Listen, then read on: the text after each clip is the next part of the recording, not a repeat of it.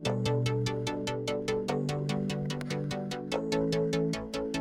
listening to the Set Life podcast with Reed Petro, the only weekday show dedicated to news, tech, tips, and techniques on all things cinematography.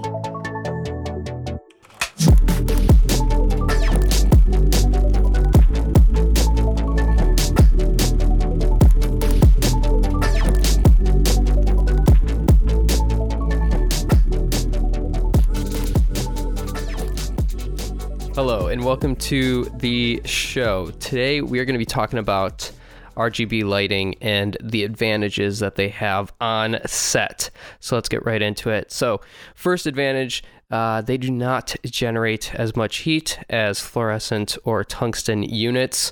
So they are great in small cramped spaces on location, where heat could be an issue if it's trapped.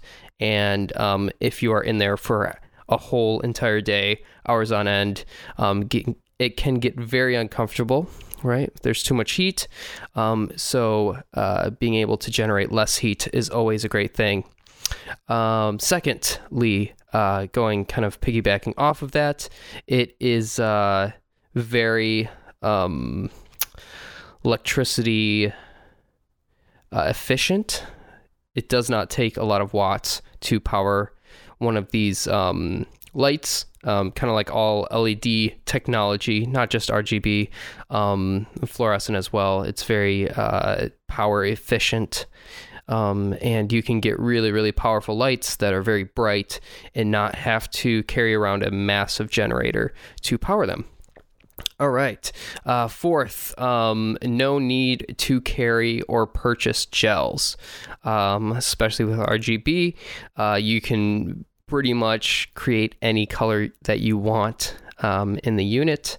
And so that extra cost of the expendables or renting them or purchasing them is not a thing. So that is great, saving you money and time for actually, setting up the gels and putting them on the lights, and especially if they're in a hard to get spot, putting on gels can be a pain in the butt. So that is great. All right. Next thing is it is very easy to match existing practicals or other light sources on location with ease. So kind of going back to the gels, but it just, because it's RGB, because you can dial it into any color that's possible, it's great, because then you can match to sodium vapors or to the fluorescents that are above you in the practical location that you're in, and you can create those kind of effects and do that. So it's very helpful in on location kind of stuff. All right, the next thing is that with some RGB lighting units like the digital Sputnik, Voyager, and the Astra Titan tubes, they are wireless and they're controlled via an app, which is amazing, because that gives you even more flexibility to have those lights anywhere, and then to dial in the color or the light intensity from anywhere on set via an app, and you can change multiple tubes at once. So it gives you really, really fast, flexible option. Not all RGB is wireless. Something like the Airy Sky panels, they can be wireless, but they're wireless DMX. Same with the Freestyles.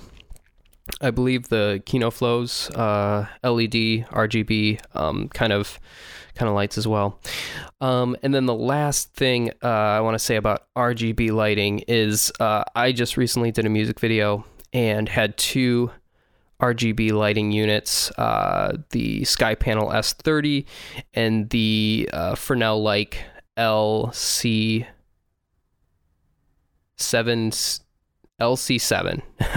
That was a Fresnel kind of harder type light that you could actually spot or flood.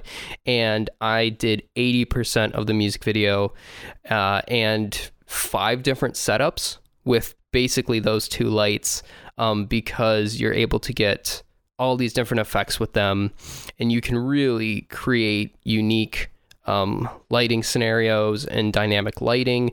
And it is possible to do a lot of a music video with just a few of those lights because they're so versatile and easy to use and customizable, and they give amazing looks in camera. So that is it. In closing, the RGB lighting, it is expensive right now, especially if you're going with something like a Sky Panel or an Airy type brand unit, but it will save you money on set with time and efficiency. And if you are looking to create in-camera effects such as a fire effect or police or strobes or anything like that, RGB is going to be the easiest way to create those effects in camera and to do it efficiently on set. All right, that is it for today. Thank you so much for listening, and I'll talk to you in the next one. Bye. Thanks for listening. Have questions? Email the setlifepodcast@gmail.com. If you enjoyed the show, please rate, review, and subscribe wherever you get this podcast.